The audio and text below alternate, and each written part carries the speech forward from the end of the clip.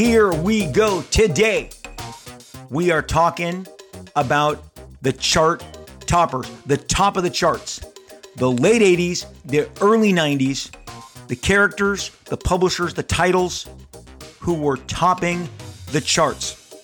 Some surprises, some breakouts, some characters that had heat and then they just dissipate. Straight from retailers of the age. They wrote dozens and dozens of retail reports telling you what was selling. What was the phenomenon? You're going to hear phenomenons. Batmania. Oh, we are deep into Batmania. Summer 1989, summer 1990. How close does this reflect to what's topping the charts today? We're going to look at all of it. We're going to examine it on an all-new episode of Robservations. Hey everybody, welcome to another edition of Robservations. I am your host, Rob Liefeld.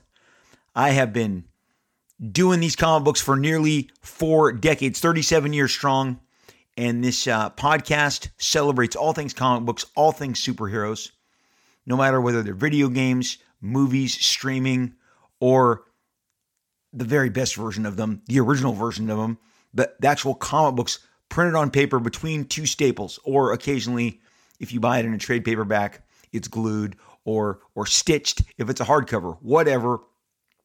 We love comic books at Robservation. We love talking about how they have become sewn into the fabric of every aspect of pop culture nowadays. They are just everywhere. Often on the show, we like to look back because looking back informs us of what's going on now. We very often see our own reflection when we look back. And today is going to be no different.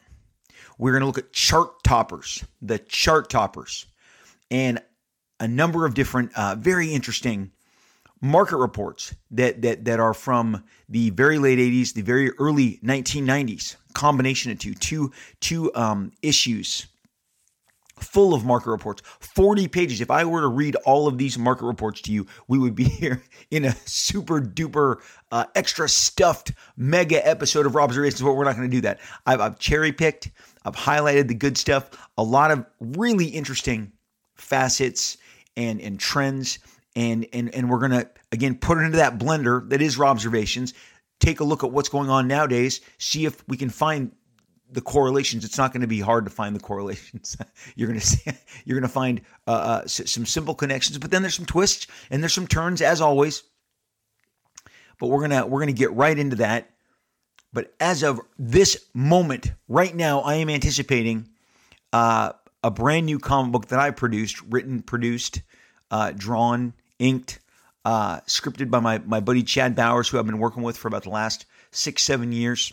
You've read our work together on Snake Eyes. You've read our work together on some of the X-Force Killshot, the Deadpool Nerdy 30 stuff we did, and the original Deadpool Bad Blood, the sequel to Deadpool Bad Blood, Deadpool Badder Blood, arrives in your stores June 7th. Summertime is here.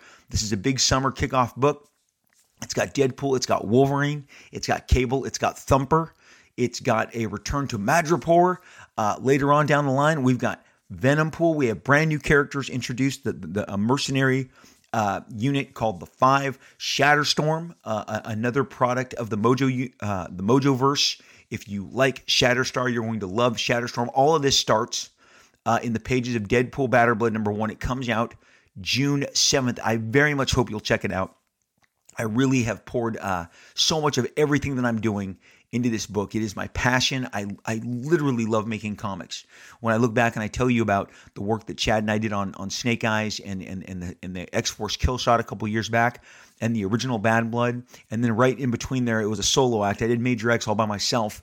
But these are just passions to me. People say, why are you still drawing comics? And to a lot of my peers, I'm like, why are you not still drawing comics? Some of these guys, some of my peers, some of the names you're going to hear today celebrated haven't drawn comics in 25 years. Some of them haven't drawn comic books in 7 years, going on the better part of a decade.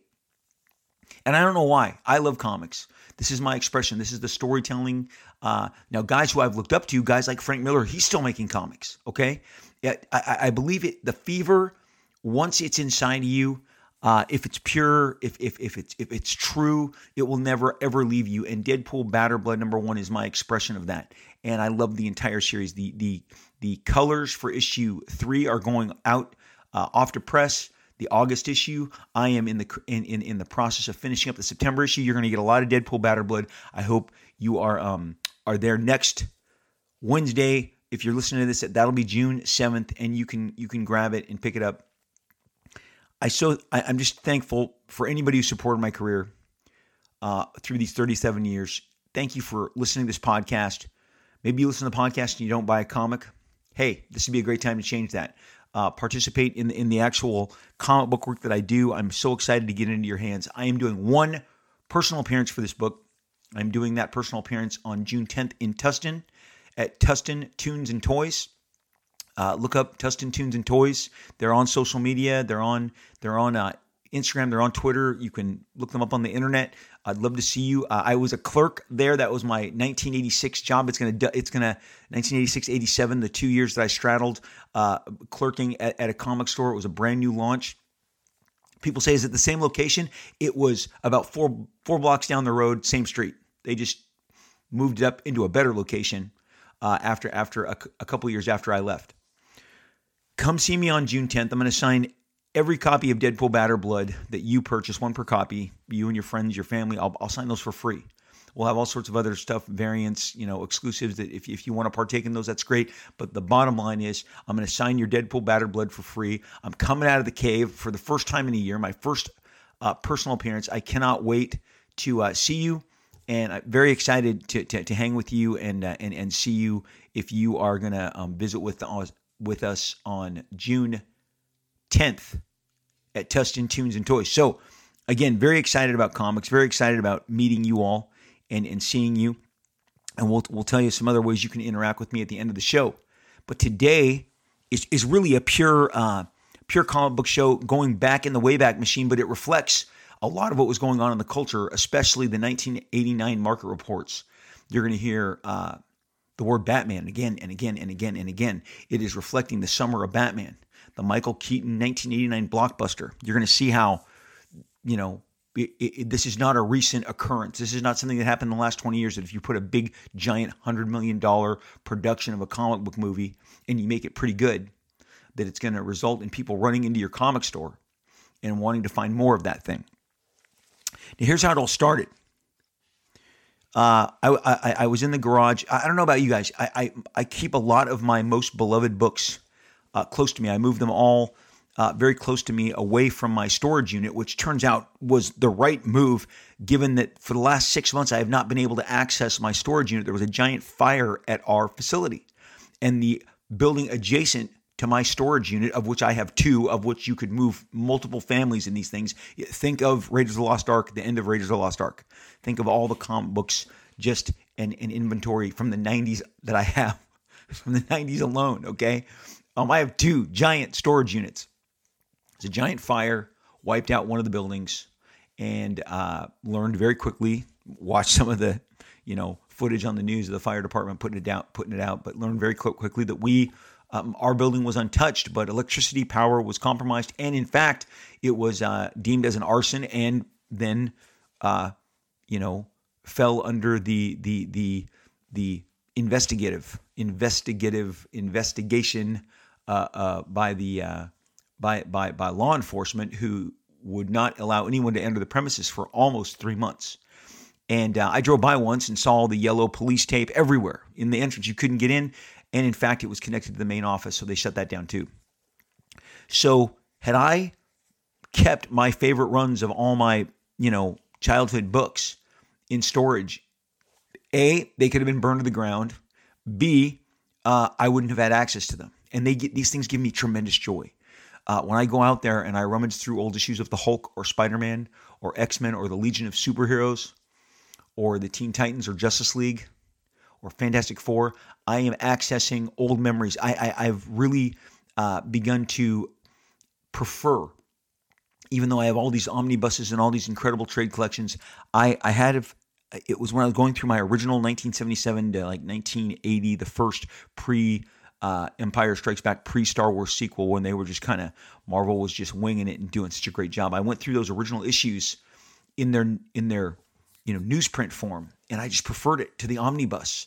I liked seeing the old paper. I liked reading the comic books with the ads and the letters pages.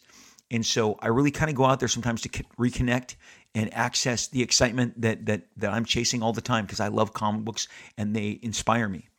And I was out there and I was looking for some comic books a few evenings ago, and I came across these Overstreet Price Guide Update magazine. Overstreet is we've talked about it on the show before, is an annual hardcover, like phone book that has existed since I was a kid. And it was the could I save enough money to get that? And it lists all the values of your comic books. I mean, I was able to buy Overstreet price guides at the Walden bookstore. That's what the bookstore in the mall was called. And look up, oh man, here's what Detective number 1 is, Superman number 1, Action Comics, Journey into Mystery, all the old Marvel books, Avengers number 1, X-Men number 1, stuff that was so beyond my reach at the time as a kid. But I loved seeing how many hundreds of dollars they were before they turned into thousands, and now hundreds of thousands and some millions of dollars. Overstreet has continued. I did a cover to one. I did a Deadpool Cable Domino cover, I think, for the 2018 edition. It's so fun. It was a thrill. It was again another bucket list item, being able to have a cover on the hardcover edition of Overstreet's price guide, and going through that book and looking through those prices again, the magic just comes back. And so it continues to be published. It was purchased. It was continued from the Overstreet family, but Bob Overstreet is the guy that started it, and it is really an iconic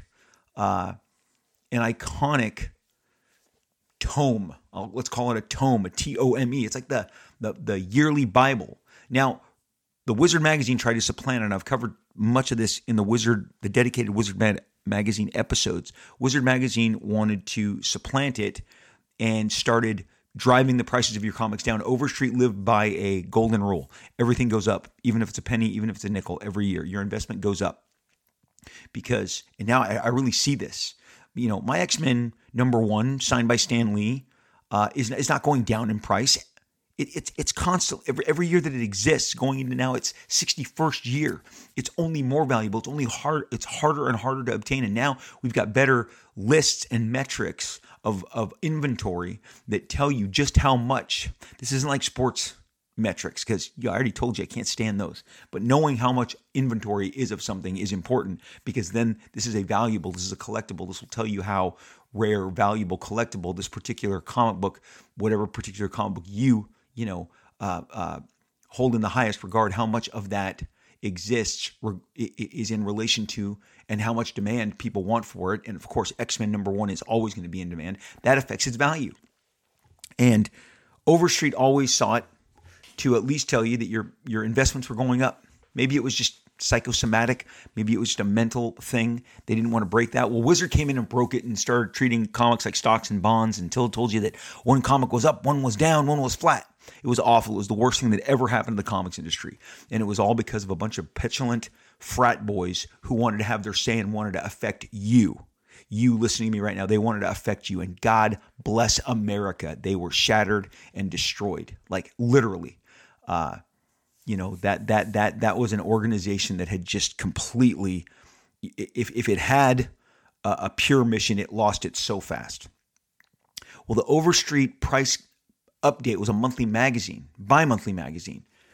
And it was really the inspiration for what Wizard would go and do in hyperdrive and really just accelerate. And let me tell you something.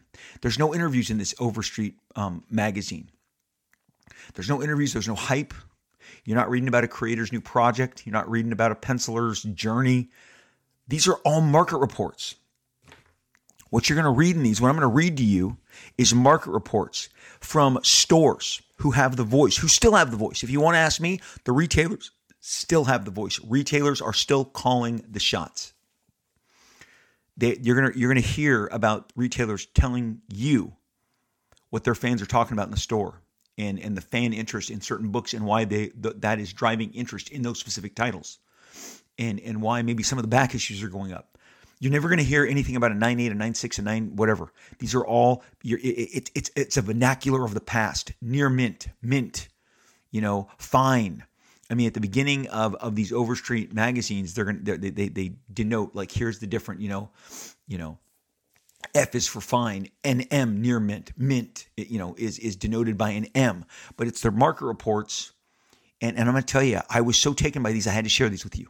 And I think you're going to dig them. I think you're going to enjoy reading this. But one of the, so before Wizard was inspired by Overstreet's monthly magazine, Overstreet's Price Update magazine, it had already inspired another small magazine called Comic Values Monthly. And people called it CVM. Hey, did you have the new CVM? Again, a regular newsprint magazine telling you how much your comics were worth. And like Overstreet, we're really only interested in telling you how much the increases were. Nothing, the sell, stock approach of Wizard was nowhere to be found in this stuff. Well, I have the December 1990 market report, just the rankings on this Comics Values Monthly number 57. And I shared this on social media, and it was interesting. Some of the reactions. We're gonna start with this, and we're gonna return to this. We're gonna circle back at the end. The number one comic is Spider-Man number 9. This is the Todd McFarlane relaunch that started in the summer of 1990. So this is now December 1990. The number one comic in America. And this is, it says the following top 100 is compiled by Diamond Comic Distributors. They were the number one distributor. The number one book is Spider-Man. Number 9. Number 2 book is New Mutants 100. I've talked to you guys about this often. How New Mutants 100 with no gimmicks, no triple fold out gate, cover, no special enhancement, no scratch and sniff, no poly bag, pure. It's just a comic with 2 staples. It was a double sizer as well, so it selling at that volume, it made even more money for the publisher. Obviously in this case, Marvel. New Mutants New Mutants 100 was the number 2 book in comics. Number 3 is not what you think. It's Robin. Yes, Robin spun off with a lot of sales velocity. In 1990, the launch of the new Robin book got a lot of heat, and that's largely on the heels of everything that happened in 1989, some of which you're going to hear about in these market reports with the Death in the Family, where they killed the previous Robin. Well, the new Robin launched. So Robin is number 3. Spider-Man, number 1. New Mutants, 100, number 2. Robin, number 4, was number 3. X-Men 275 came in number 4. I've talked to you again why this random list found me. This magazine, this CVM number 57, to reinforce the stuff that I've told you guys all the time. New Mutants put X-Men in the rearview mirror. X-Men with Storm and Wolverine and Gambit and all the hot characters. New Mutants, we just caught a wave. The stories and the art, the characters that I was creating, it just caught a wave. It's really exciting. I look back in this and I'm completely humbled and stunned and astonished, and there's a big smile on my face. Because leapfrogging over X-Men was something the New Mutants had never done before, and here it did.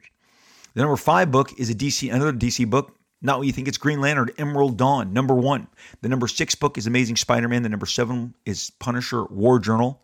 Number 8 is Darkhawk. Number 9 is Marvel Comics Presents, and number 10 is Ghost Rider. We're going to come back to this. Did that seem like it was Marvel heavy? They had 8 of the top 10 slots.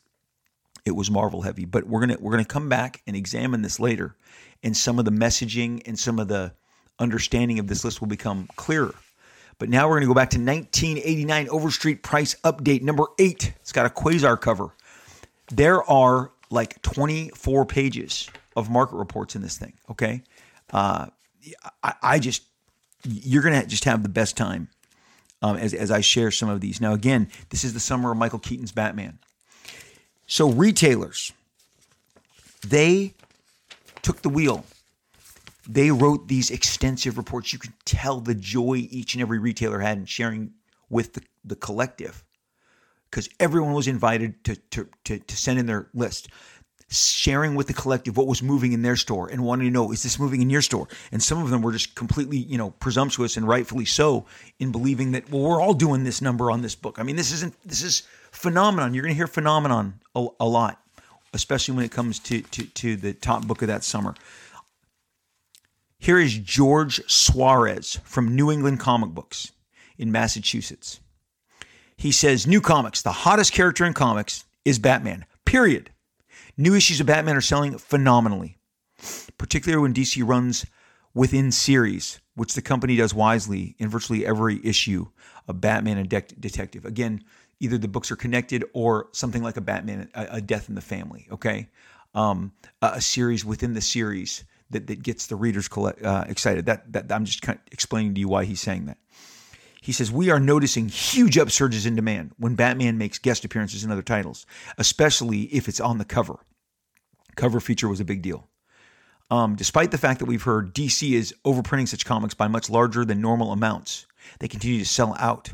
Good examples are Starman number 9 and number 10 with sales well above those expected for an average DC title. We at New England Comic Books are well aware of this Batman sellout phenomenon because we receive many orders from retailers for new Batman comics in our retail for sale ads almost as soon as the material is published.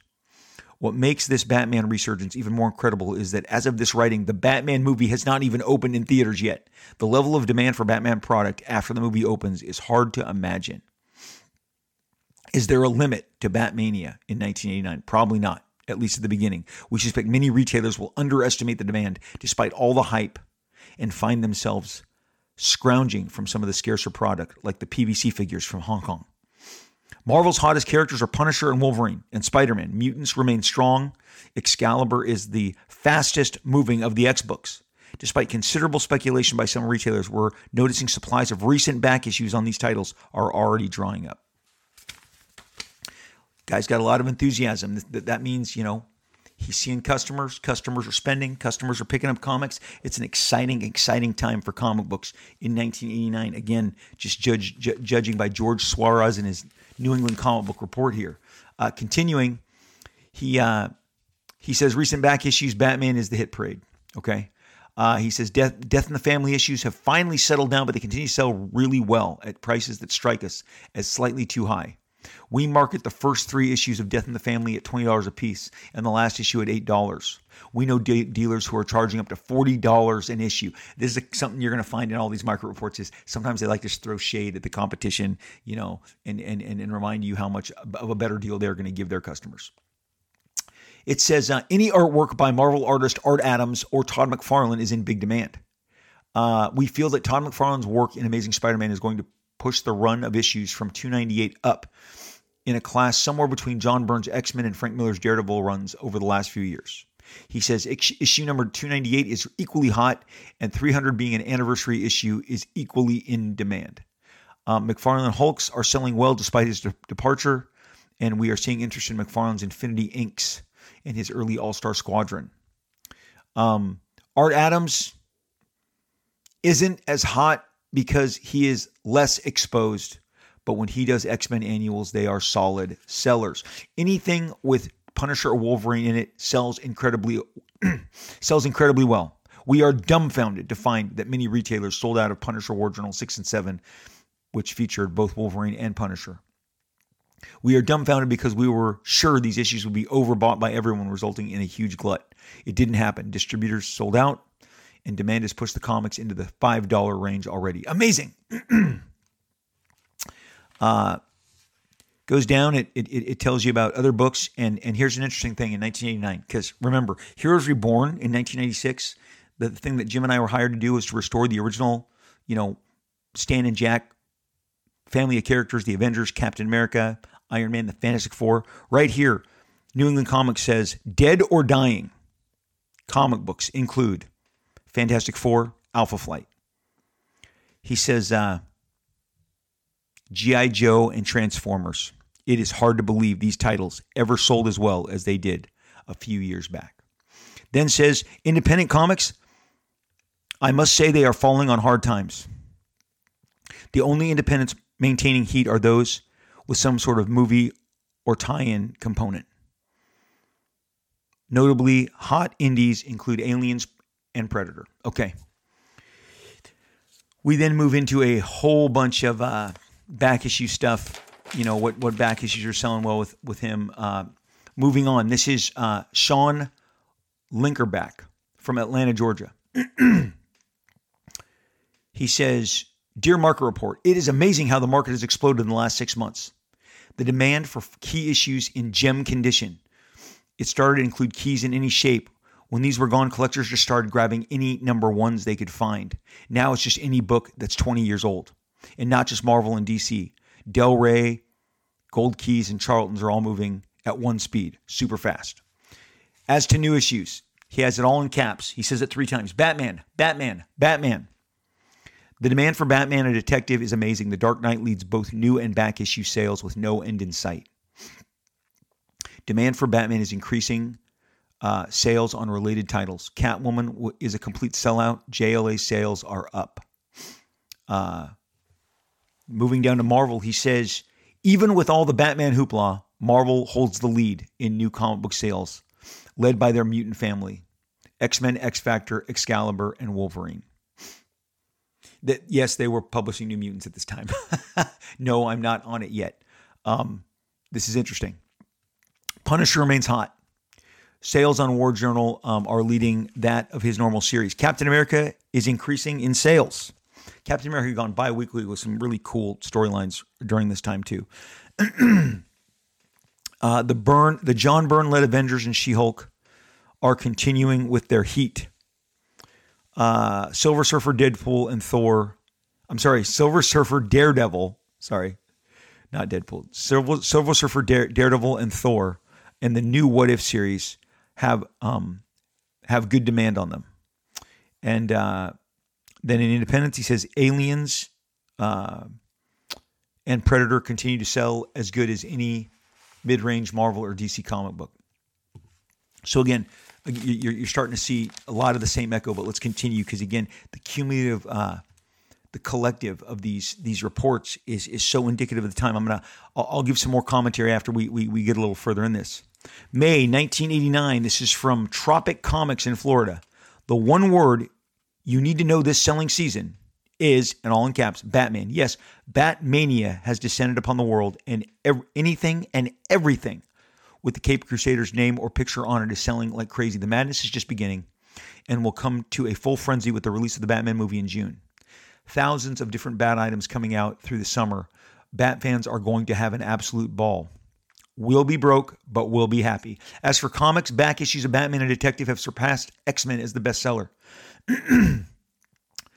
He says the back issues featuring Neil Adams and Marshall Rogers issues are impossible for us to keep in stock. Special issues like The Death in the Family, Dark Knight, Killing Joke are still selling quickly, and we see no end in sight. Aside from Batman, the 2 other really hot books this season were complete oddballs. The Uncensored Mouse came out with little fanfare and then made the national news because of Disney's lawsuit against the people who put it out. He says the other one is Rock and Roll Comics #1, Guns N' Roses, and saying that book is now a $10 comic. When he goes deeper, this Florida retailer goes deeper into his market report. He says Spider-Man books are hot. He says my Marvel sales are still led by X-Men and other mutant books, Excalibur, X-Factor, Alpha Flight, and New Mutants are doing well. All Spider-Man titles are hot. Amazing is in the lead. The McFarlane issues from $2.99 to present are hard to keep in stock, as are any issues before issue 40. So wow, he's going way into the back issue market. Sales on G.I. Joe and Transformers are flat. John Byrne's books, She-Hulk and West Coast, are doing as well as Havoc and Wolverine, which was a miniseries that was coming out at the time. For DC, as we mentioned earlier, Batman titles are way ahead of any DC comic books. Other stuff that is hot are the mid-60s superhero titles. Back issues of the Atom, Metal Man, and Neil Adams are selling briskly. So now we've already kind of pivoted to back issues. But again, you just hear one thing again and again, Batman, Batman, Batman. Another common denominator you're going to hear throughout this report is these retailers who are, for the first time, experiencing what's it like to have a media attention, because they spell it out. They say it right here in this next one. from Middletown, Ohio. I'm sorry, this is Richard Guilford, Wayne Guilford, Rich's Comic Shop in Middletown, Ohio. Again, this is summer 1989. He said, prestige format comics and hardcover editions are prime examples of the next big hitters. The Cult, The Killing Joke, or even a Batman Year One hardcover are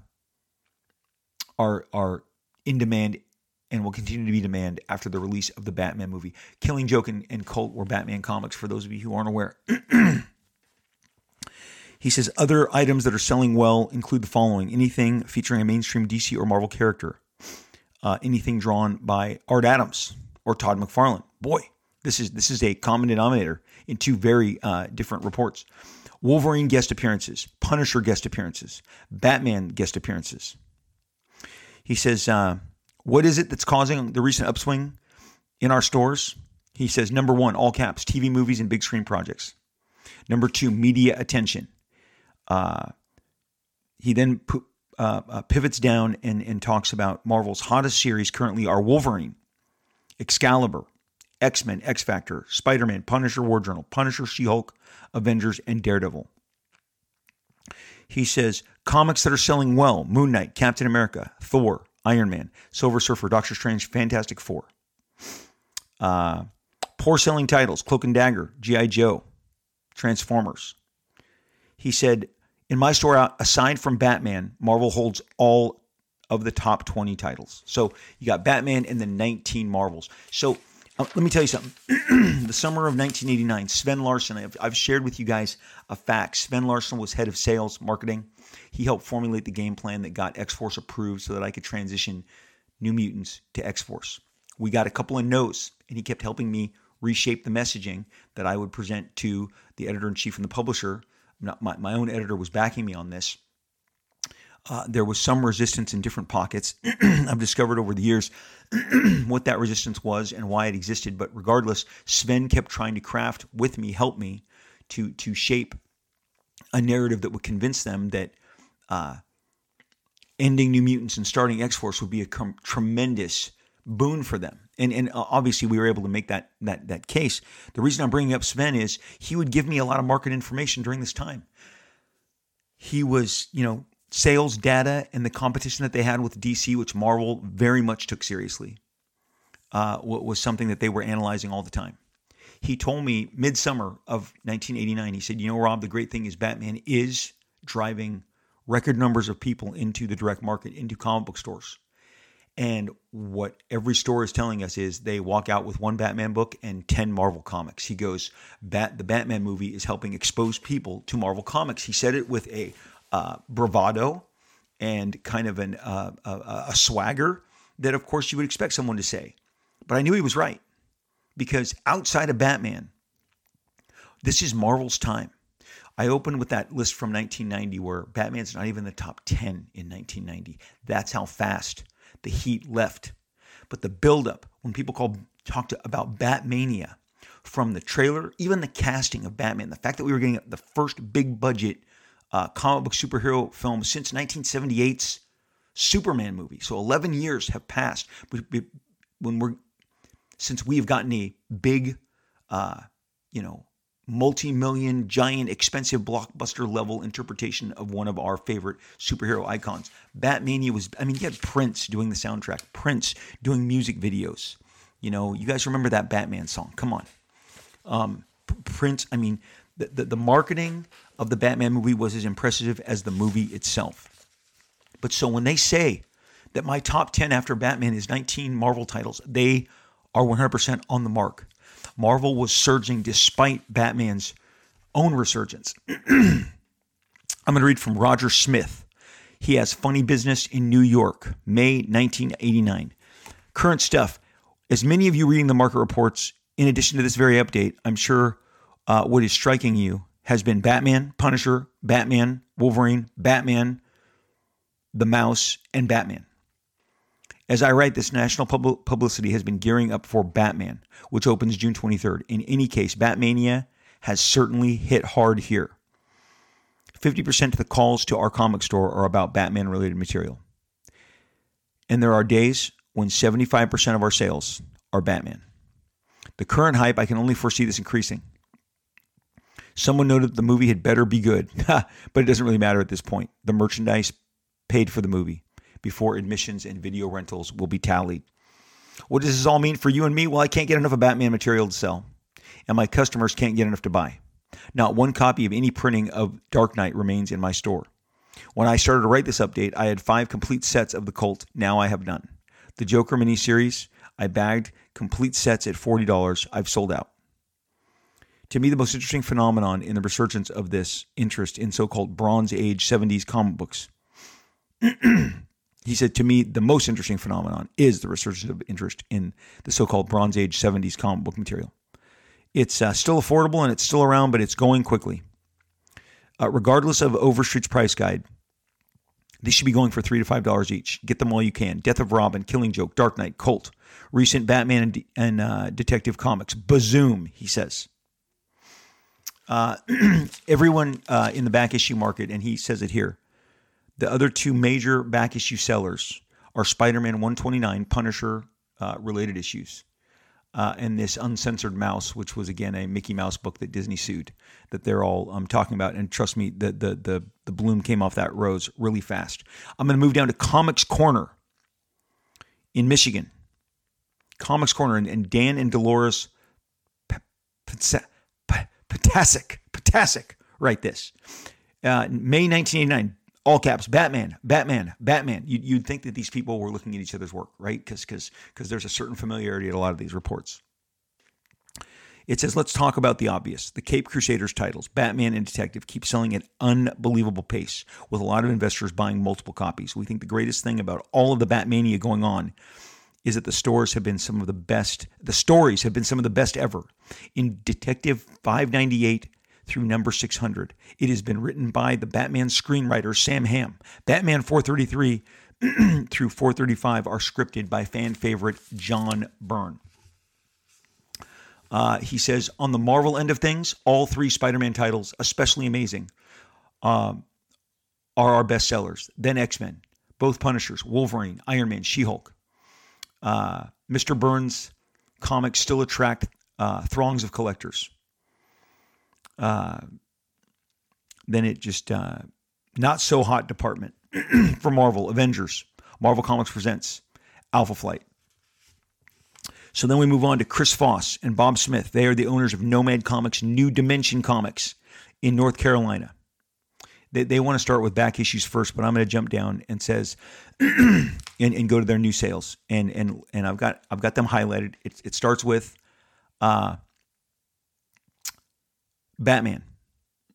Well, we all know that Batman is the title nobody wanted or could have moved 3 years ago. And now you can fry an egg on Batman. We noted the slight upsurge in 1987 and began buying up as much Batman as we could lay our hands upon, speculating on the probability of the mass popularity of the coming Tim Burton film. Virtually every Batman and related title are swift sellers and much more than guide. A couple of the reports I'm going to read following this, and I'm literally going from page 5 to 6 to 7. I'm just reading these in the consecutive nature with which they're printed in this magazine. Look, when I have for 3 years been reading you statistics, rankings, charts, market reports. I've been reading to you back and forth, but you should never ever, just take me at face value. You should always question like I do, and you're right to do that. And something like today is going to verify so much of what I've shared with you over the last 3 years.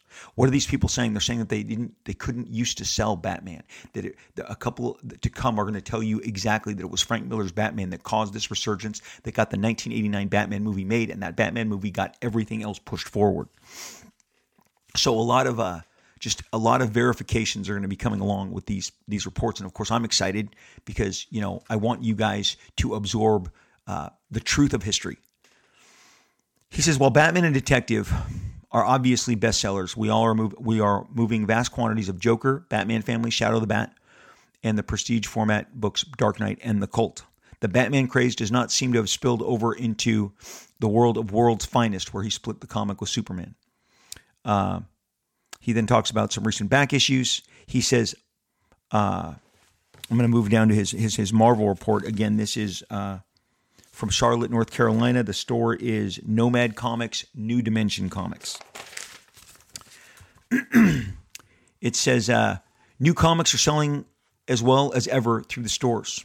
Although with the mass proliferation of comic books all over the country, it no longer is very profitable to carry new comic books to conventions. Marvel continues to be the general leader. DC is close behind in several of our locations.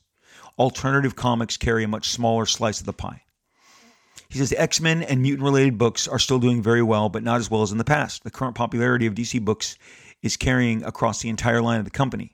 Each book sells equally as well as the others, with only a few exceptions. Of the smaller companies, Dark Horse does the best job for us. And then he taps out. This is from Brian Hicks and Art Clem. They have Collector's Choice in Tennessee. Again, we've been to New York, we've been to Ohio, we've been to Tennessee, we've been to Florida. These market reports are fascinating. He talks. We get down to the market report. He says Marvel. Again, this is Collector's Choice in Knoxville, Tennessee. He says Marvel has had a decent winter in comparison with the other comic book companies. Spider-Man sales continue to rise. Amazing Spider-Man is now outselling Wolverine. Says Wolverine in general is declining in popularity for us. Sales on Wolverine and X-Men still put most comic books figures to shame, but the fever isn't there like it once was. Maybe they're just going through a slump. He says She-Hulk has slowed down. After starting off with astronomical sales, people either love John Byrne's approach or they hate it. And there clearly is more haters because our sales are going down. He says on the brighter side for Marvel, the new S.H.I.E.L.D. book looks to be a hit, and Moon Knight is showing a great deal of promise. The rest of Marvel's titles are fluctuating. Daredevil and Iron Man are slightly up. Avengers, West Coast Avengers, Thor, Captain America are barely holding. Hulk and Fantastic Four are down. X-Books and their related mutant titles are surprisingly low. He says, over at DC, it's very fitting that DC stands for Detective Comics since Batman is keeping the company afloat. We're not saying that DC would be in trouble without Batman, but they are kind of short on any hot titles outside of Batman at this moment. The many deaths of Batman storyline, Batman is also very strong. Batman is outselling X-Men for us nowadays. And back issue prices are still fairly high, but not in the league of what we experienced with Killing Joke, which is probably one of the most sought after books at this time. The Death in the Family issues are still pretty hot, and we predict that in time, number 426 will be the hard to get issue. We also wonder if there should be a price distinction between the direct and newsstand versions of Batman number 427. So continuing onward. He does mention that anything Batman and his DC back issues are moving extremely well. He says anything with Batman on the cover is selling. So again, Batman was paying a lot of bills and moving a lot of product.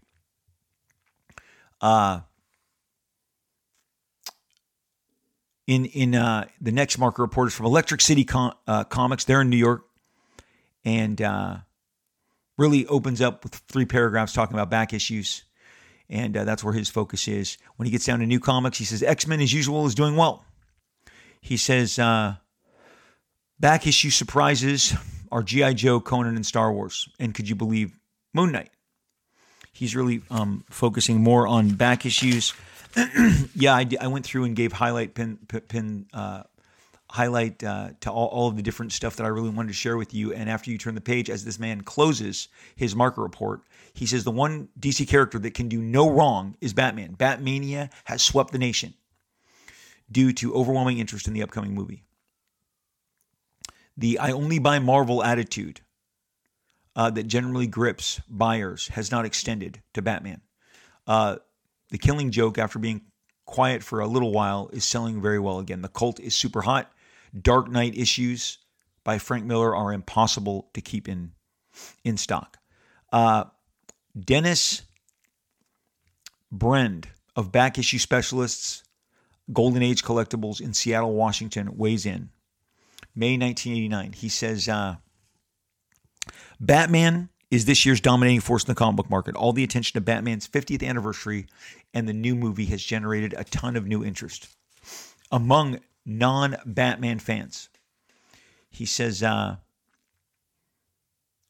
about how difficult it is to keep Batman back issues in stock. He talks briefly that outside of Batman, writer Grant Morrison, his work on Animal and Doom Patrol is starting to catch a lot of people's attention. He says back down in Marvel Comics, X-Men remains the top-selling back issue from any comic book company.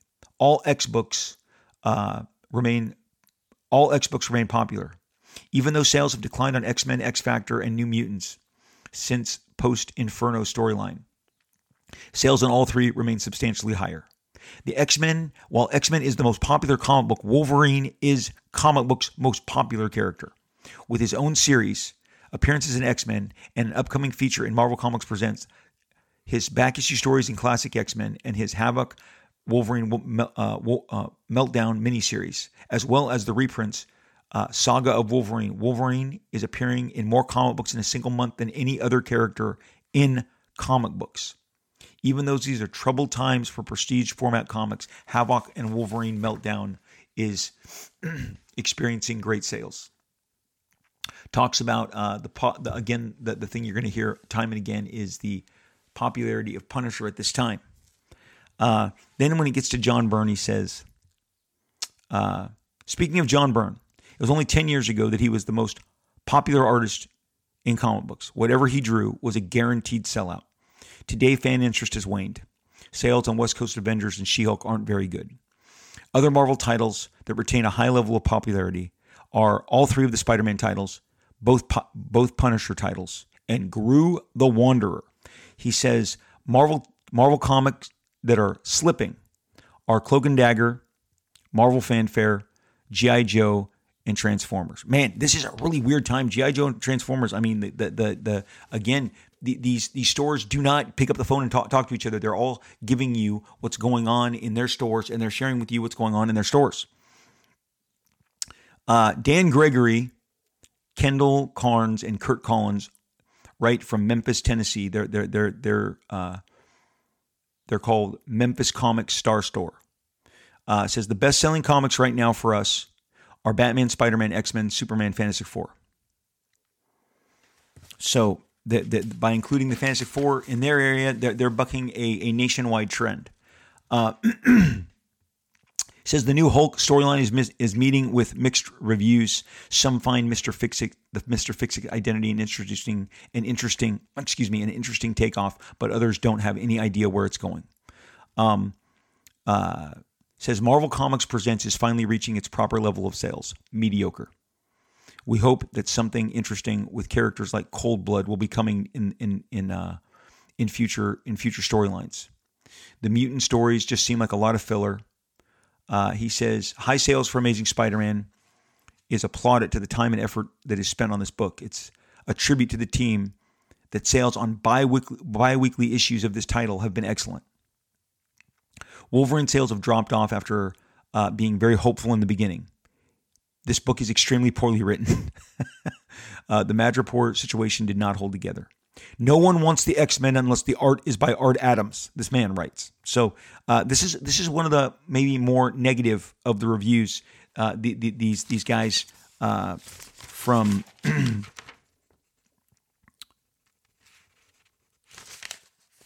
these guys that write from Tennessee. So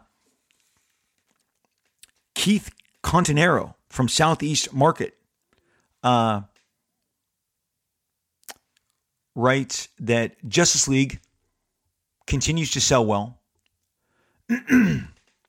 He says, DC, Batman, and Detective continue to sell out for me. All Batman-related items are hot. There are the same people that are buying up these Batman issues were the ones that sold out Frank Miller's Dark Knight 3 years ago. He now says that he sells sets of Dark Knight for $45. So you can all four issues for $45. Jay Barletta from Simi Valley, California, closer to where I live, writes in May 1989, demand for anything Batman is steady and is predictable, fueled by enthusiasm and anticipation for the upcoming movie. When it gets to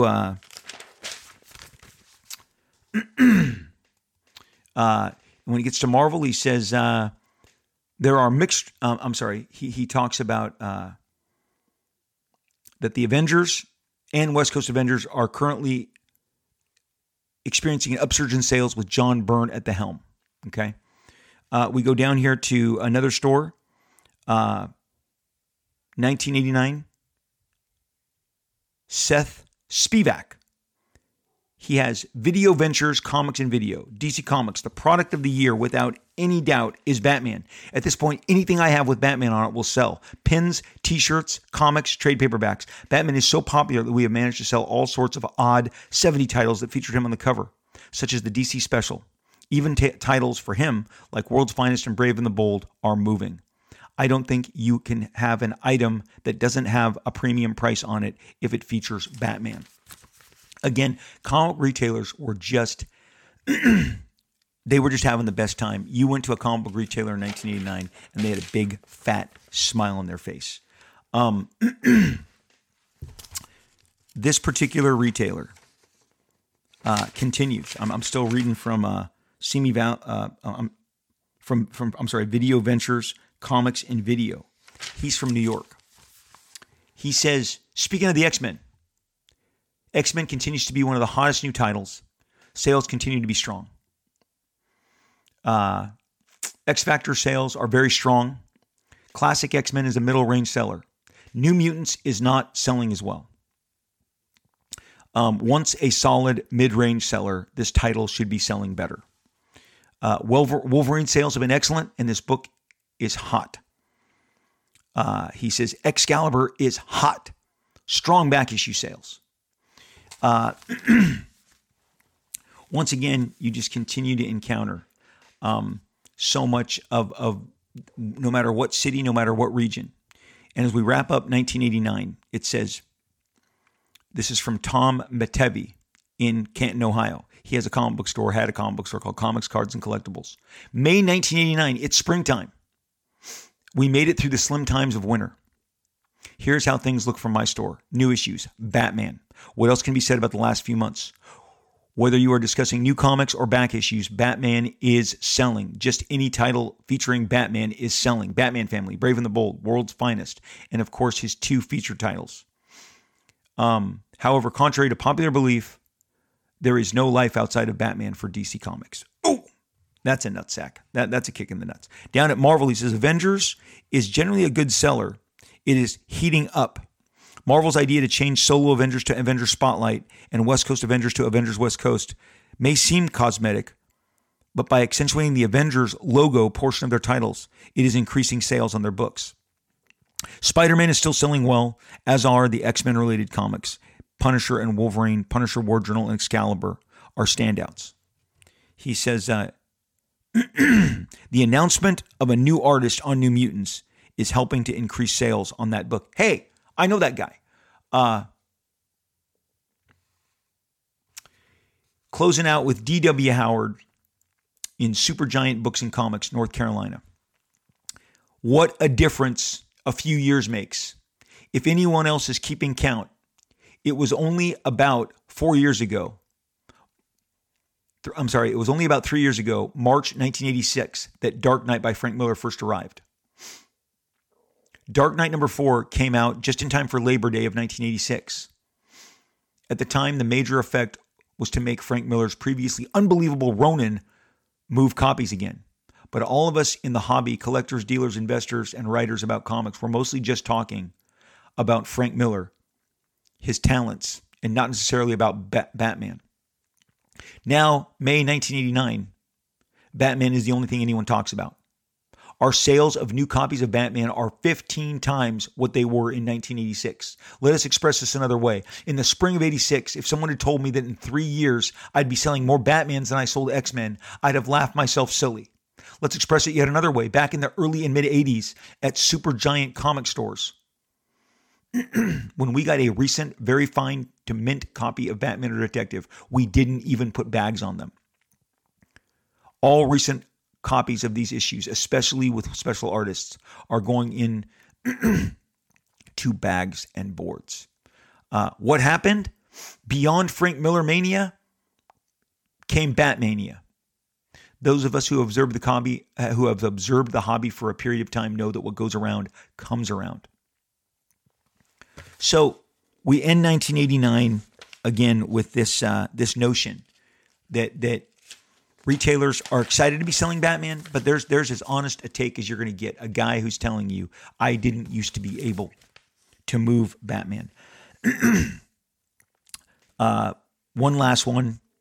Alan and Marcia Guerreau from All About Comics and Games in Phoenix says, the Bat craze is a fluke. There is no doubt about it. Who would have thought that the Batman comic would ever outsell the X-Men? But it is doing just that, and there seems to be no end in sight. Batman shirts, buttons, keychains, posters are selling so well, we wonder if we are running a novelty store or a comic book outlet. 1989, those sales, those charts tell a story. And of course, we all know that the movie came out and was an absolute monster at the box office and whipped up all sorts of frenzy. And in fact, it really did last most of that summer. It was and that was a heated summer. Batman, Indiana Jones and the Last Crusade, the Ghostbusters sequel. You had a ton of competitive movies in 1989. It was a fun year. Batman dominated it, and so many of these people were selling Batman comics in a way that, as you can read, they never were and never had before. There's a similar thoroughfare, a throw line, a connecting thread in 1990's Market Report. So this is 1 year later. This is literally 1 year later. This is Comic Overstreet Update number 13. Again, it's a bi-monthly book. And here we go. This is from Seth Spivak, Video Venture Comics in Franklin Square, New York. He goes, hey, didn't I just write one of these the other day? Is it really time for another? Well, I could start off by telling you that the phenomenon of the year. Yes, it's Spider-Man number 1. Yes, it redefines the idea of a hot comic. Yes, we have sold tons and tons of them, and we still are. Yes, we ordered tons of second printings, and since they're a different color, we expect to sell all of those as well. A few comments on the book. We sold out the first weekend, the first day. We sold out the next week on reorders within a day. Our third reorder got us through that week. We estimate our sales at about 5 times Amazing Spider-Man's numbers, and it would have been higher if we were able to get extra copies in that first week. Todd McFarlane, Spider-Man number 1, Marvel's answer to the Batmania. Marvel's answer to, DC's new launch of Batman lines that came in the wake of Batman. That dominated the summer of 1990. He says, regardless of the bagged editions, obviously everyone was unhappy with the situation because everyone wanted bagged editions and nobody received anywhere near the amount of bagged editions that they wanted. It would have been nice if we had been told beforehand what amount of our order was going to be on each of these. It would have been appropriate if we were offered the regular additions to the portions of the bagged versions that we didn't receive. If that was done, we wouldn't have been so short supplied. It's tough to distribute the bag issues, but what we did is to make sure that all of our regulars got at least one copy of one of the bagged versions as we sold them at the advertised price. Something that's been lost with Spider-Man number 1. Did you know that it came in 4 editions? It came in the newsstand. It came in a different color newsstand, and then there were 2 different bagged editions. One was silver, one was clear. They're going to continue to mention this silver one. People just like to think that there was one edition. No, there's multiple editions. And then there was a platinum thank you edition that Marvel gave to the retailers that I have yet to ever take out of my Mylar bag. I hold that one tight because I am a collector like the rest of you. He says here, to continue the report, Spider-Man is the hottest selling title around here. Our hottest ongoing is Amazing Spider-Man. It now is outselling X-Men each and every month. He said the Avengers titles have lost 25% of their readership. This is 1 year later this is now we're in 1990. Daredevil's numbers have fallen considerably. Deathlock number 1 was a surprise hit. Doctor Strange is steady. Fantastic Four initially picked up steam under Simonson, was gaining, but the filler stories have killed sales. Ghost Rider is scorching hot. Guardians of the Galaxy is an excellent seller. That's Jim Valentino's Guardians of the Galaxy. Hulk sales are up there with Captain America. Iron Man sales are down quite a bit. This guy, he said, currently New Mutants are rising to Avengers level, which is excellent for this title. The best this comic has been in a long time. It seems that the art team of Rob Liefeld, because the New Mutants Summer Fun Special sold less than half of what we were selling of the regular Liefeld comic. Punisher and Punisher War sales are picking up slightly after a bit of a slump. All of the mutant titles are in decline, including Wolverine, X-Factor, and X-Men. They are losing 20-25% of their sales. These are still good numbers. We're not saying Mutant Mania is over, but it sure ain't what it used to be. Now, ironically, we're gonna a summer from now, just dominate with the launch of X-Force and the launch of X-Men. He goes, I'm not going to do DC Comics blow for blow. I'm only going to make a few comments. Things are pretty much the same. They've been a little more stable in sales than Marvel the last few months. Where Marvel lost ground to a few main titles, DC has remained sales consistent. DC is consistent on their middle numbers. Marvel started some books strong, but they have become duds. Green Lantern is the only DC hot book and great seller. I mean, there is no mention of Batman in this guy's report. I'm scanning. He goes to Disney Comics. He goes to the Malibu Planet of the Apes comics. We're moving on. 1990. Roger Smith, Funny Business. As I write this, we are at the tail end of the insanity over the infamous bagged Todd McFarlane Spider-Man #1s. To be frank, I found this issue to be extremely poor PR within our industry. A no-win situation was the setup from the start. Every dealer received a small percentage of her regular order of #1s in bagged editions, which means that a shortage was built into the distribution. If I needed 200 to 300 bagged editions for my regular customers, I would have had to have ordered 1,500 to 2,000 comics. If I wanted another 50 for stock, I'd need to order an additional 400 to 500 regular editions. I might have to order 3,000 books to get the small portion that I really needed. Well, who is ending up paying for this? You the collector. Even before the bagged editions were printed, they were wholesaling for $6. The week they came in, the wholesale was $15 for the silver and $8 for the newsstand. The day that the silver bags arrived, they were selling for $10.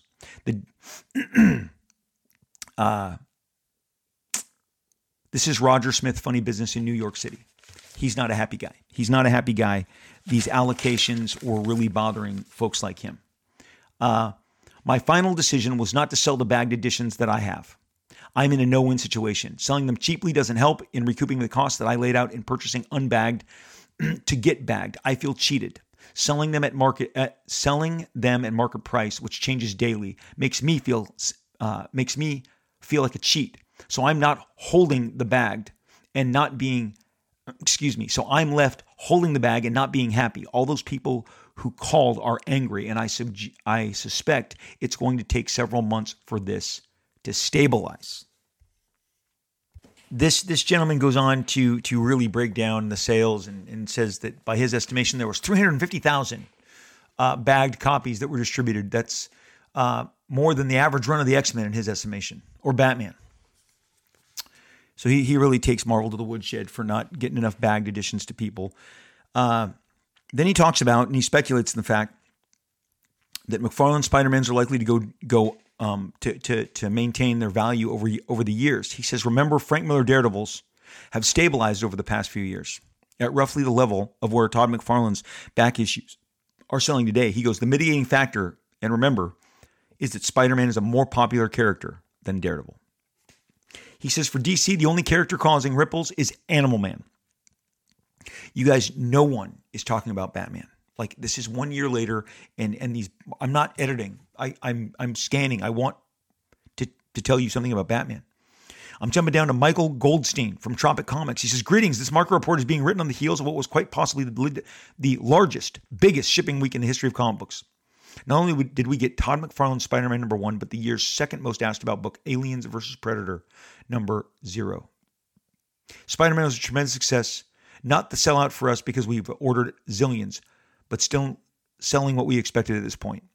Limited bagged editions are very hot, and we are getting $15 for the silver and $12 for the black/green edition. The silver one is the much shorter supply and is outselling the black, and then he puts in parentheses the green edition. Then he says, does anyone out there want to tell me why the black-green edition is called black? He goes on to say Alien Predator is a big hit. And he then says the Turtle Mania has slowed down. He talks again about the New Warriors and Guardians of the Galaxies are big hits for Marvel. Here's the deal. I always knew New Warriors was going to be a hit. I've mentioned in other podcasts, back when it was called the Young Avengers and they were seeking creative teams, I was sharing my studio with Jim Valentino and we submitted a proposal that Tom Brevoort in recent years has shared. I'm not sure if it's still up, but if you look, if you were to look up Liefeld, Valentino, Young Avengers, Tom Brevoort, you're going to get excerpts. He's put it up. We had sketches. We had a detailed 2-year breakdown of stories, new characters, some of which appeared in my book, New Mutants, some of which went on to appear with Guardians, because that's the book that we both wanted to do. I had been drawing New Mutants Annual. And it featured Namorita, the cousin of Prince Namor. I fell in love with drawing that character. I absolutely adored every single page, every single panel she was featured on. I really wanted to put her in the greater spotlight, and we heard that Speedball and Nova were characters that you could team up with Namorita, that the young kind of they were slightly directionless Marvel characters were the ones that they were looking to. Firestar was on the list. Night Thrasher is a product of the Bagley New Warriors. Valentino and I had nothing to do with any of that. Vance Astro was part of our proposal. So I think we had the core of young Vance Astro, Namorita, Speedball, Nova, and Firestar, and maybe one or two others. But we had put this forward, and it got some traction. And then I've told the story in other podcasts how Mark Grunwald, who was the executive editor at the time under Shooter, called me up and said, Rob, New Mutants is where we want you to go. New Mutants is where you should be. And really, I want to urge you to stay in that direction. I had miffed my editor, Bob Harris, who had heard that I was, after doing multiple annuals and fill-ins, I had done issues of X-Men and X-Factor and New Mutants, that I was looking to strike out and go in a different direction. And he had really put some faith in me, but I was being tempted by these other characters. The reason it was so disappointing for me, because I knew that those characters would strike it big. Namorita, Nova, Speedball. Speedball is a Steve Ditko creation. And we are talking about the guy that gave you Spider-Man and the Creeper and Hawk and Dove and the Question. Steve Ditko has a brilliant weirdness to his work. I desperately wanted to tap into some of that. I thought, those characters together would be absolute money. I was hesitant, they hadn't completely cleared all the plans that I wanted for New Mutants, and maybe me wanting to do Young Avengers help fast track that, help me get more of my vision enacted, even from the jump, which was the heavy spotlight on Cable. It certainly helped Jim get Guardians of the Galaxy, because when they turned us down on this, they really kind of opened the doors for both of us in other creative ways. But the bottom line is New Warriors was when it was called Young Avengers, it was destined to be a hit. That collection of characters. I couldn't tell you one thing about Night Thrasher. I glossed over the book. It was early, very rough. Mark Bagley, nowhere near as refined as he would become on Spider-Man and other books in the future. I wasn't that into it. I didn't think the inking. It just seemed not very modern, but it was a hit. It was an absolute hit. And I knew that collecting those characters together would be huge payoff. And look, I'm going to tell you something. When we talk about comic books, and here's the lesson baked into this Market Report episode. There's a story Terry Austin tells in the collection of the Uncanny X-Men Marvel Masterworks that were later collected into the omnibuses. And Terry Austin, I've told this a couple times, but it's time for new readers to hear this. Terry Austin was being recruited by John Byrne to take over Marvel Team Up with him. He had already been doing Marvel Team Up, but he thought if Terry Austin would jump with him onto Marvel Team Up, where he could do Spider-Man, continue to do Spider-Man monthly with all these different myriad Marvel superheroes, that would just pop and be huge.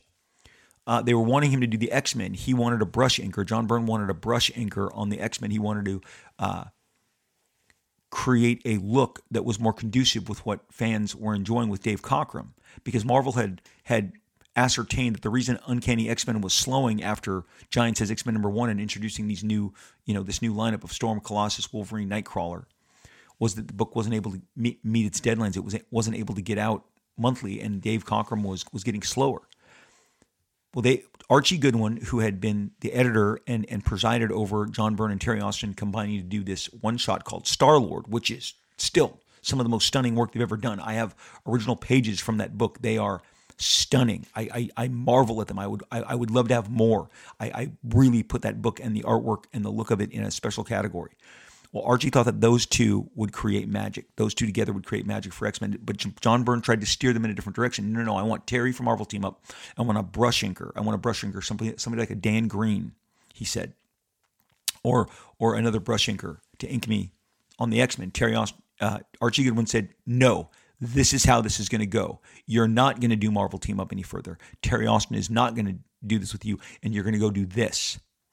And Terry Austin said, it turned out that we listened to the vision of this one guy. I listened to the vision of not only Bob Harris, who hired me, but Archie Goodwin.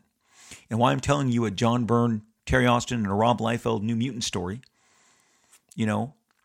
I could not be more thankful that Mark Grunwald asserted his authority over me at that time and pushed me in that direction, because obviously it went on to yield tremendous success for me. The New Mutants, as you can read in all of these, it's starting to pick up. I'm doing the New Mutants at this time. It's starting to pick up. You can read in 1989, people were downgrading New Mutants all the time. It's not doing well. It's falling flat. It was one of Marvel's lesser sales. But the fixer-upper that I was able to do on that really made a difference. Now, what does this have to do with anything? Today, when you get comics and they're unimpressive or they're uninspired, it's because the decision makers aren't laying down the law hard enough. I'm going to read a couple more market reports, and then we're going to wrap this up, and we're going to go back to that original list, and we're going to draw some conclusions, because none of this happens by accident. Putting Todd McFarlane in a brand new Spider-Man #1 and doing 4 editions, 2 non-bagged, 2 bagged, and clearly you can tell this really created a fever. This really created an excitement. Those are decisions made by people in marketing. My guy, Sven Larson, helped me. He guided me. He helped me convince the Marvel brass and the other creators who were actively kind of working behind the scenes to make that not happen. He presented an argument to make it happen. And again, it created a giant success. So here, when this guy says New Warriors and Guardians of the Galaxy are other big hits, again, think of Jim Valentino and the impact he had on Guardians of the Galaxy. So many people that I run into love Jim's Guardians of the Galaxy. I don't know why they don't make a prequel series for Guardians of the Galaxy featuring the original lineup and these characters that Jim really took to the apex of their popularity. Guardians of the Galaxy had never been this popular. I'm not talking about the movie Guardians of the Galaxy. I'm talking about the comic book Guardians of the Galaxy. They couldn't hold their own title. They couldn't hold their own special spotlight issues. They were basically guest stars in the Avengers and the Defenders and other books. Marvel Team Up, Marvel 2-in-1. Jim Valentino came along and he took Vance Astro, and he took Martin X, and he took Charlie 27, and he took Nikki, and he took Starhawk, and he made them ridiculously popular. And you can read here how popular they were. I don't know why they don't go back in time, go back 30 years prior to the first James Gunn film, and give us the younger adventures of Starhawk and this entire troop. There's my little injected opinions all along the way. Continuing with the 1990 market reports, just a couple more here. Gives you a snapshot. Bob Smith and Chris Foss from New Dimension Comics in Charlotte, North Carolina, they had a market report in 1989. They write, Marvel. In one word, Todd McFarlane. He is quite the word. Yes, his Spider-Man is the hottest thing since Disney Comics of the late 40s. But fan interest in his other works is quite low. His run on Spider-Man is doing quite well, but his stint on things like Infinity Inc. are box sitters that don't move at any price. We recently had a 50-cent sale in our Charlotte store, and a lot of the McFarlane Infinity Inks were featured. None of them moved. Only his work on the Incredible Hulk has slight back issue power, and that has peaked. To get back to Spider-Man, we did manage to sell literally thousands of copies of his regular newsstand edition, plus the hundreds of bagged editions that were allotted to us. Since we've supplied our regular customers with bagged versions below cover price, we were quite popular the week the book came out. We later sold almost 100 copies of the bagged version at $15 each to an out-of-country investor. In the 2 weeks since that book hit the stands, we have seen bagged copies, the silver edition, going for $20 or more. And he says, and so it goes.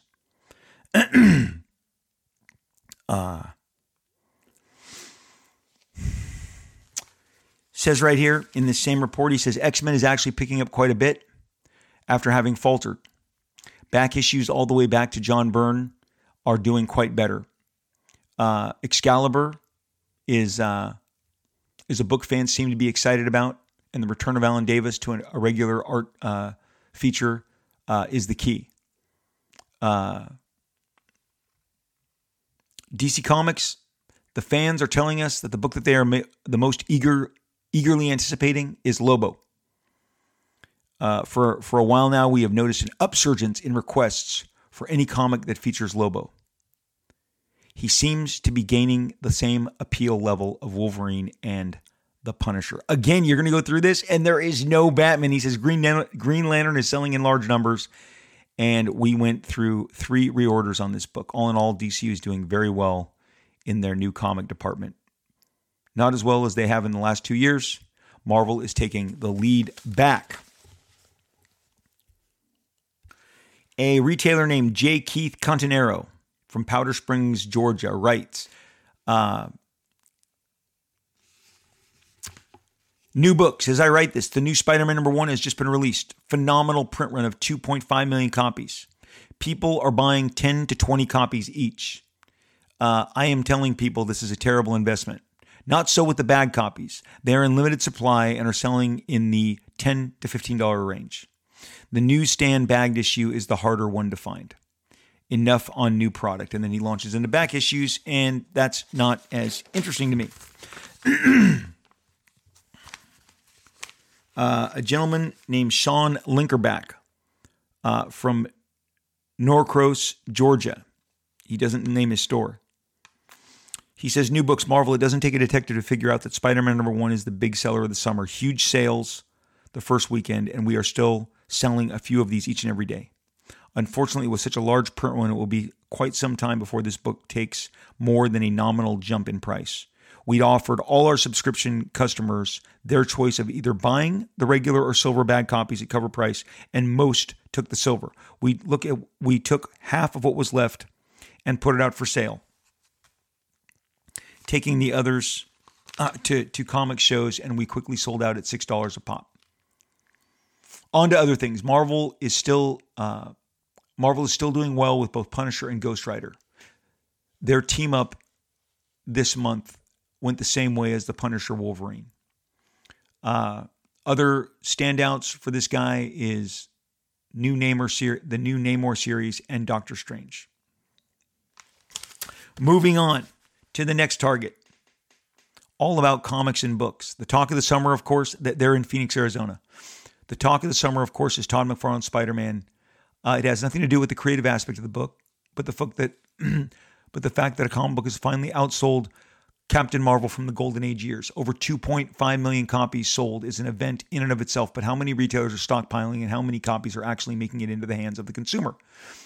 To tell you the truth, I'd say quite a few. Between our 3 stores, we've received 1,700 copies of the newsstand and direct versions and about 1/20th of the aforementioned amount in the collectible bagged variations. After 2 weeks on the stands, all stores report sellouts of the silver bagged direct edition, and stats show few copies of the black edition left. Pretty impressive, we'd say. Many customers bought 2 or 3 of each version. One customer prepaid for 50 copies. Talking about Todd McFarlane's other amazing Spider-Man work, he says, numbers 2 $298, $299 are selling at $30 each. $300 I'm getting $35 for. Those are great prices. If you can go back in time and get those, right? The McFarlane phenomenon has made Spider-Man the top comic book in the industry. Excuse me, everybody. Rough morning with the voice. Sorry about all the cleared throats. He says, talks about Ghost Rider, talks about Punisher being hot. Those characters. I mean, again, you want to talk about, the pendulum swinging. Moving on to Jerry Beretta, Best American Comics. Says Jim Lee is a very competent artist and he has breathed new life into X-Men, giving this book a boost. Spider-Man titles are doing very well, and we're very pleased that sales have risen even higher with the Cosmic Spider-Man storyline. Says Guardians of the Galaxy continues to sell at a fast pace. Speculators have entered the market on this book. He said the New Warriors 2 are currying favor of the buying public and the sales show in our stores. Again, it's just so funny to look back because when we wrap it up and look back at this final list one more time, you're going to get some conclusions. Wrapping this 1990 report up from Overstreet Price Guide Monthly, number 13 has Starjammers on the cover, by the way. Rick Frog from Collector's World in Nashville, Tennessee. He talks about, he says, obviously the new McFarlane Spider-Man book is leading the way. Let me turn the page. We sold 5,000 total copies over 2 days. Presently, we are seeing bagged silver copies selling for $20 and have noticed even higher prices at conventions. The one thing that is interesting is that the sales on Amazing Spider-Man are up, even with McFarlane no longer on the book. Eric Larson is selling the book and may be someone to look out for in the future. He says books that are selling really well and should be watched closely include Ghost Rider #1 and the current New Mutants run. Then he has in parentheses, beautiful artwork by Rob Liefeld. He says Guardians of the Galaxy, New Warriors are strong. We are seeing a consistent slowdown in all other X-Men books. Our customers feel that the X books have stagnated and that there are 10 years worth of storylines left dangling. I seriously wonder if Marvel sees this as a problem. I'm reading other reports, and this does not appear to be a localized concern. So that's how we wrap up the market report of 1990. I'll actually lead with him saying, Batman, it is not hot like it was. And there you go. Batman, it is not hot like it was. It was 1 year previous, 1 year prior that Batman was, as you read, hot. One guy that I read to you said Marvel retook the lead. Marvel never looked back. Let's go back to that top 100 that I started with. Spider-Man #9, #1. New Mutants 100, #2. Robin #3. X-Men was #4. Green Lantern, Emerald Dawn, #1. Again, you go 8 of the top 10 in 1990 were Marvel. I would tell you that is the same as 2023. It's not just Marvel in the movies and Marvel in television. Marvel in comics have been dominant for years. They have more families. They have more success with middle-tier characters and carrying them to the top than any other publisher. If we go down, let's go to the top. Let's go to 11 to 20 in 1990. Marvel Comics Presents again, because it was also number 9 in the top 10. But number 11 is Marvel Comics Presents. Number 12 is X Factor. Number 13 is your first look at a Batman book, Legends of the Dark Knight, number 15. Number 14 is Wolverine. Number 15 is Batman. Number 16 is What If. Number 17 is Detective. Number 18 is Punisher. Number 19 is Moon Knight. Number 20 is Incredible Hulk. So you got Marvel. It's another. So DC has 4 of the top 20. 4 of the top 20. 1 is Green Lantern. 1 is Robin. 2 Batman books. You keep going down the list and you can really, see trends, see the Avengers titles slipping, the Fantastic Four books slipping. Other than special, glossed editions, these books wouldn't rise. They would give all of these books all these crazy, foil and holographic treatments in the early 90s to try and bump them, but nothing organic, nothing that stayed. That's why Heroes Reborn happened. I wanted to share these market reports with you to share with you. Again, you can see the power of a giant media movie pushing comics in a way that maybe was never done before. I'm not sure that any of the Marvel books ever pushed a comic the way that 1989's Michael Keaton, Tim Burton Batman movie did. It was a surge. Every comic book store owner was so happy. And look what happened a year later. No one led with Batman. Batman is not even mentioned in multiple reports. It's Animal Man. It's some Doom Patrol. It's Green Lantern. I mean, does it fade that fast? It can. It does. A book that was slipping, other books that were slipping suddenly surged. Books like Guardians of the Galaxy don't get the due that they, deserve, given that they were characters nobody cared about. They couldn't even hold interest in a storyline, much less their own series. Then Jim Valentino comes out and just shoots it out like a rocket. Marvel is been dominant my entire life. They took over DC in the early 70s and there was no looking back.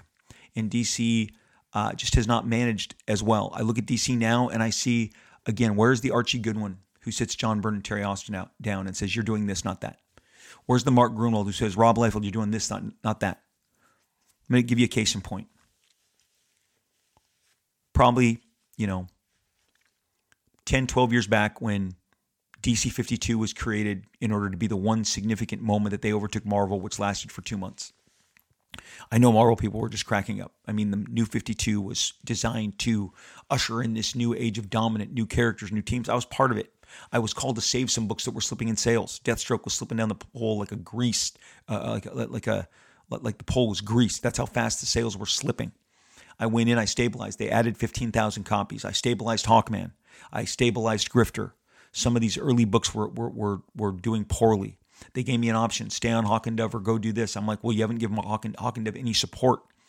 Everything suddenly was about market share and holding on for dear life. And if you go listen to my dedicated DC 52 podcast, I cover all of this.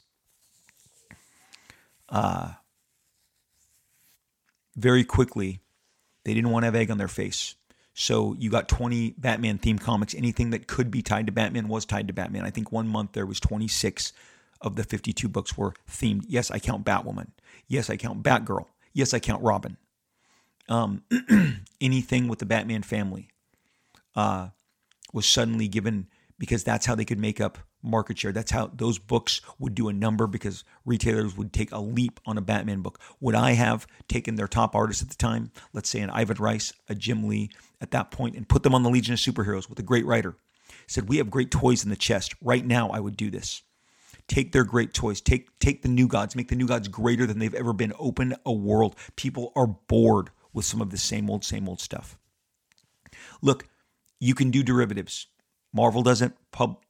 DC does it. Derivatives are a thing, and they can get you some short-term yield. But dive into that deep treasure trove. Why was Animal Man and Doom Patrol on the mouth of these retailers in 1990? Because Grant Morrison was doing things with those books that blew people away. He was putting himself on the map. He wasn't Grant Morrison at the time. He was becoming Grant Morrison because of the quality of the stories, the intrigue. These are decisions that are made that pivot towards one creator or the other, or stay here, do this. The editors, the publishers have tremendous control. They can guide and determine what you will dig. New Mutants outsold X-Men. How'd that happen? They just let a creative force go. Grant Morrison was a creative force that they just let go. Animal Man was legit hot. Doom Patrol was legit hot. The Green Lantern resurgence didn't start with Jeff Johns. It started here with Emerald Dawn back in 1990.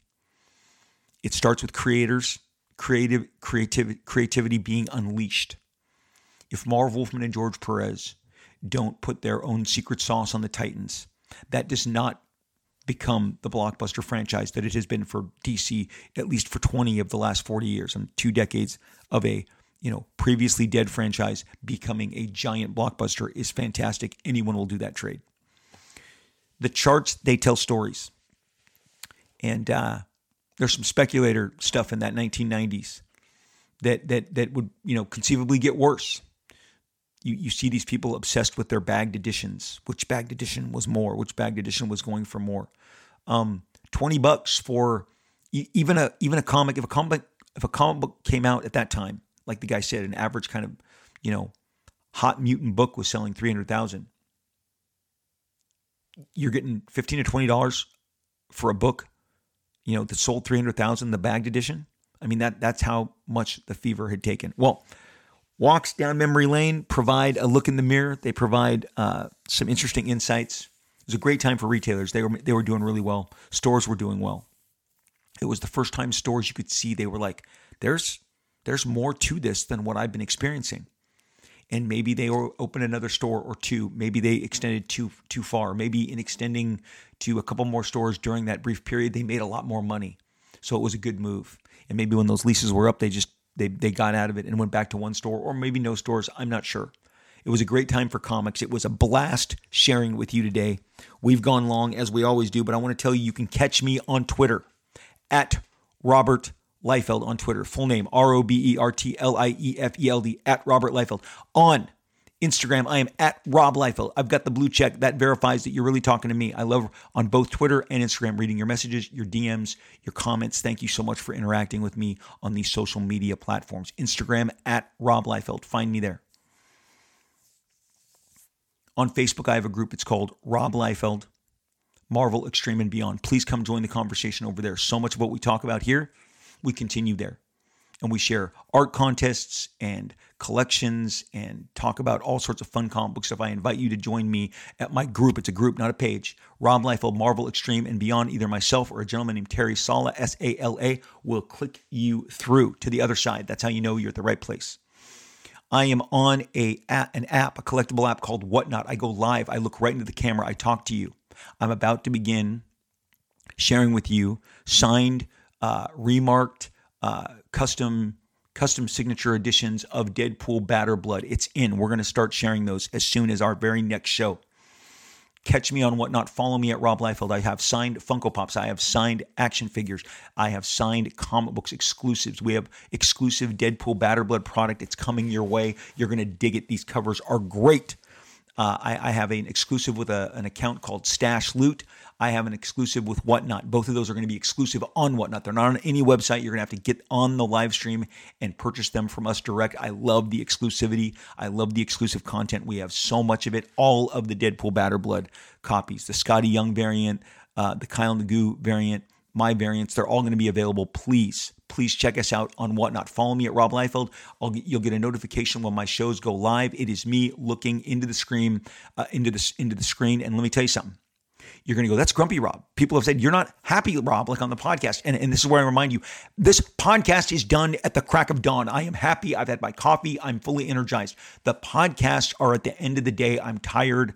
I'm about to go to sleep. So forgive me for being a grumpalumpalus, okay? I can be quite the grumpalumpalus, which should have been and maybe is a Muppet or a Sesame Street character that I've forgotten. But I just want to say it one more time. Yes, I'm a grumpalumpalus on the Whatnot live stream. Come see me. We'd love to see you. Again, it is me talking right into the camera, not hands removing comics. I look forward to seeing you on Whatnot. CGC has a private signing they're doing with me at the end of the summer. Please send your books in. I'll tell you the books that are going to be in short supply are these Deadpool Bad Blood #1s. Nope, I haven't signed any for anybody. So if you get yours in, you'll be part of the crew that can get a special Rob Liefeld label. CGC has given me my own label. I want you to partake in that label. I want to sign your books at CGC. Get your New Mutants, get your X-Force, get your Youngbloods, your G.I. Joes, your Avengers, your Captain Americas, all the books that you want me to sign, I want you to sign. Go to the CGC website, look up Rob Liefeld signing, follow the menu, follow the prompts, and get your books in. Deadpool 3 is in theaters now. Don't be the guy that's sitting in the theater when you're watching it going, I wish I had sent my comic into CGC. That time is now. Do it. Go to CGC. Look up on their website. Scroll down, find the Rob Liefeld stuff. Get that info. Send your books in. I cannot wait. I've never done a private signing with them before. I don't intend to do another one anytime soon. Please catch me this time out. I look forward to seeing whatever you send me. Deadpool Batterblood in stores, June 7th. Doing a signing in person for the first time in over a year at Tustin Tunes and Toys in Tustin, California. That's in Orange County. Look it up. I hope to see you there. You guys, I am always rooting for you. I hope your mental, spiritual, physical, and emotional health are where they need to be. If not, pump the brakes. Take some time out. Go visit art, listen to music, read a comic, watch a streaming show, go to a movie, get out. Let art instill inspiration within you. Have a great meal. Be with loved ones. Eat pasta. Eat tacos. Taco Tuesday. Never miss it. Hamburgers. Oh my gosh, hamburgers. I love them so much. Almost as much as I love Reese's Big Cups. When am I going to get my endorsement deal? Come on, Reese's. Give me a break. I do this for free. I love candy. I love ice cream. Oh, baby, baby. Anyway, that's the stuff that gives me my, gives me my release. And I hope for you that you can pump the brakes, get off the grind, and find some happiness, even if it's just a moment or an hour or whatever, to plop down on the couch, the beanbag, the sofa chair, and just interact with something that inspires you. Like I started this podcast, go out to the garage, look through those comics, be inspired. Hey, thank you so very much for spending time with me today. I hope you are doing well. Circle back, see me. I'm going to be here next time. Let's get together. I'll be waiting. We will most certainly, absolutely, inevitably talk again real soon.